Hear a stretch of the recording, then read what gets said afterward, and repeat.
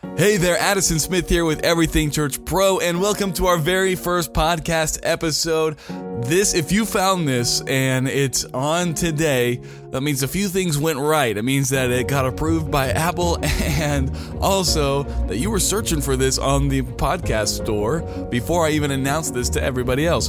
And so kudos to you. You get the sample, and this is Chochmah and Coffee. This is our first podcast episode, but it's actually episode 26 because today is December 26th, and this is we're going to be looking at a proverb a day on here, basically, and we'll probably do it 5 days a week, Monday through Friday. And so let's look at today's podcast episode. Now, before I get into the scripture here, I want to remind you about the live stream that's happening tomorrow, December 27th at 7 p.m. Now, that's December 27th, 2019 at 7 p.m. Pacific time, so you don't want to miss that. All right, well, let's jump into what the Bible says. It says, that's verse 19. Let's look at verse 20. It says this: where no wood is, there the fire goeth out. So where there is no talebearer, the strife ceaseth. Man, gossip has to be one of the most destructive things. Right here it says, where there's no wood, the fire goes out.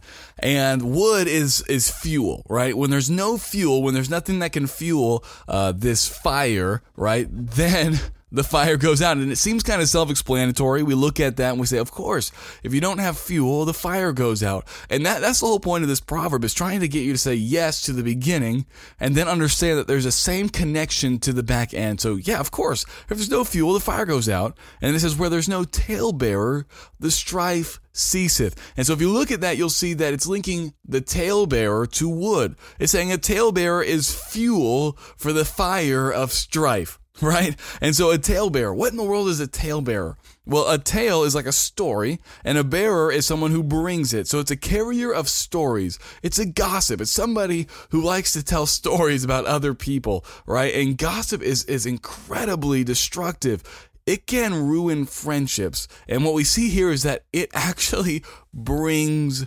strife. You see, man, as insecure people, we want to find stories. We want to find topics that can make people like us and can feel important. And one of those things that always seems to fit the bill is this thing of gossip. And we feel that if we can say something interesting about somebody else, maybe a situation they're going through, that it kind of makes us feel more interesting as a person. It makes us feel more significant in what we say. And so gossip is kind of like a crutch that many of us lean on. But the Bible says this: if you want to get rid of strife, you need to get rid of the gossip. And so one of the questions I asked in the video for today was, if you were removed from a situation, would strife cease?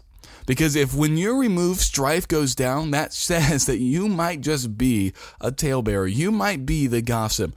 This is hard to think about. Oftentimes we want to say that person's the gossip, and we don't want to look at ourselves. But in this podcast episode, I would like for you to stop and think, do I like talking about other people? Do I like talking about other people's troubles, flaws? Is that something that I regularly bring up? And be honest with yourself and allow the Holy Spirit to be honest with you. Another thing is yes, if you are a gossip, please stop gossiping.